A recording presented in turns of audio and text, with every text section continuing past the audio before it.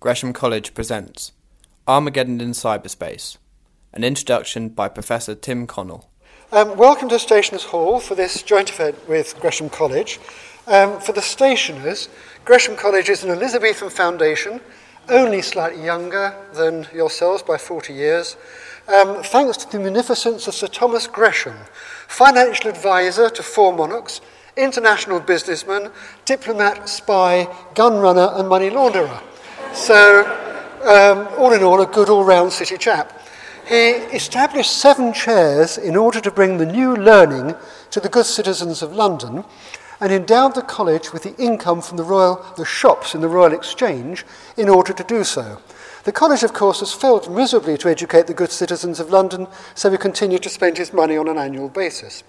However, over 20,000 people a year attend Gresham College lectures, of which there are round about 150, and we are very lively on the internet with about 1 million downloads a year. Now, for the members of the college, the Worshipful Company of Stationers and Newspaper Makers originated as a guild in 1403, became a livery company in 1557 at the behest of Queen Mary and King Philip of Spain, which makes us a unique company in the livery. Flourishing today with around 800 members, representing both the traditional and modern wings of our trade, ranging from papermaking and bookbinding through to digital media and 3D printing, which I look forward to finding out more about because I can't imagine how you do it. The company is also involved heavily in charitable works, ranging from support for the Royal Marines through to our planned Stationers Academy. Now, we join forces tonight to consider the question of Armageddon in cyberspace. The world is so heavily dependent on the internet and electronic means of communication that thought must be given to the unthinkable. First of all, how do we ever get by without all of our electronic bits and pieces?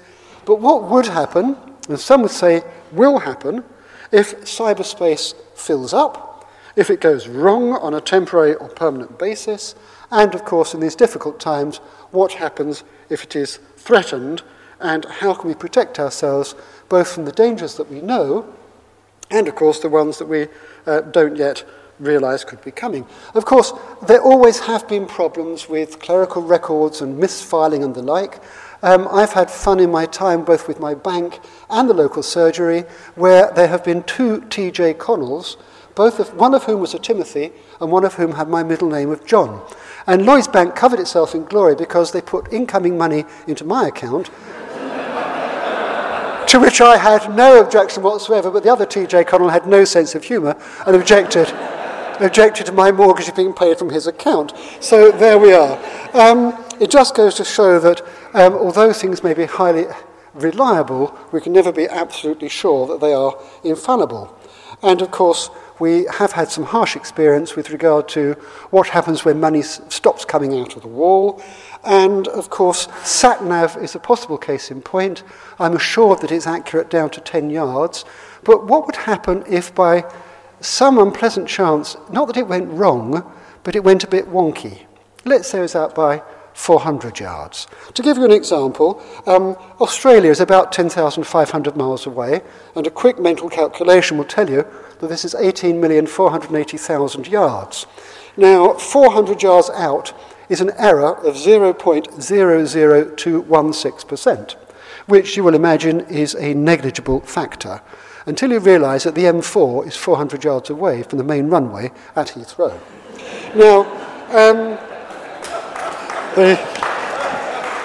I wouldn't applause because I have it on good authority that the ultimate disaster scenario for the emergency services in London is a jumbo jet hitting the M4 in the fog, in the morning, in the rush hour.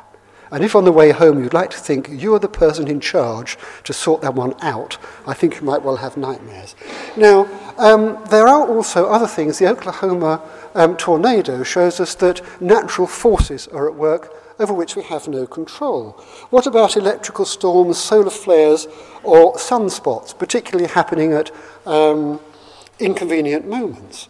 What about RBS, NatWest, and Ulster Bank customers who found out what happened when an app went wrong, software was loaded up wrongly, and it cost the bank £175 million for an error which actually was rectified in only a few days?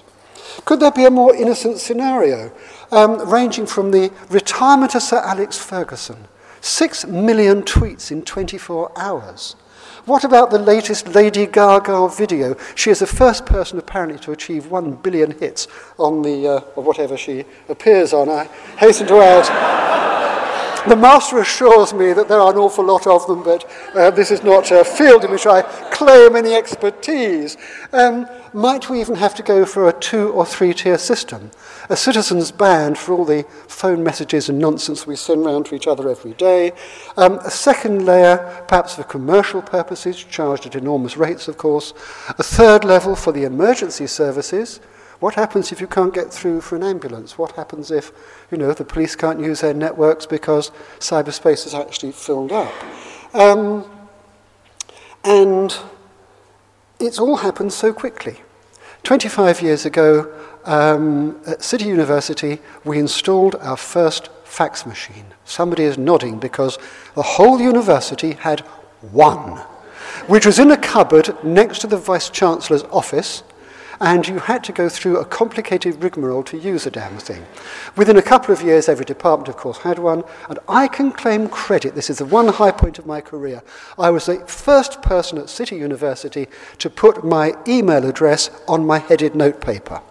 And there was a complaint from the print room because it actually contravened the university's standard print policy, but there we are. Then, of course, President Clinton began talking about the superhighway. We all went along to courses on computing for the frankly terrified. But it's curious because there is a very long history to all of this. The first patent for a recognizable fax machine was taken out in 1846. There was a thing called the teleautograph, whereby autographs could be transmitted telegraphically to make sure that a document was genuine as early as 1888. Xerox introduced long-distance xerography. Do you remember that? 1964. So the development of what we now look at as intermediate technology has taken an awful long way to get there. What frightens me is where we are with the latest technology in 20 years' time. Now, today we have an expert panel who are going to tell us quite what will happen. We have the combined intellectual firepower of Gresham College and the Stationers' Company, who will provide us with a whole pool of new ideas to take away. But whether we come up with any concrete solutions before the drinks are served, I rather doubt, though I'm sure we'll have some extremely good ideas after we've had a glass or two. So I am delighted to introduce Ben Hammersley. He has so many credits to his name, I would refer you to the programme, but the key thing is his expertise in writing and consultancy on the internet in society. He is a senior fellow at the Royal College of Defence Studies in London, a member of the European Commission high-level group on media freedom, plus a lot of interesting things besides. Ben.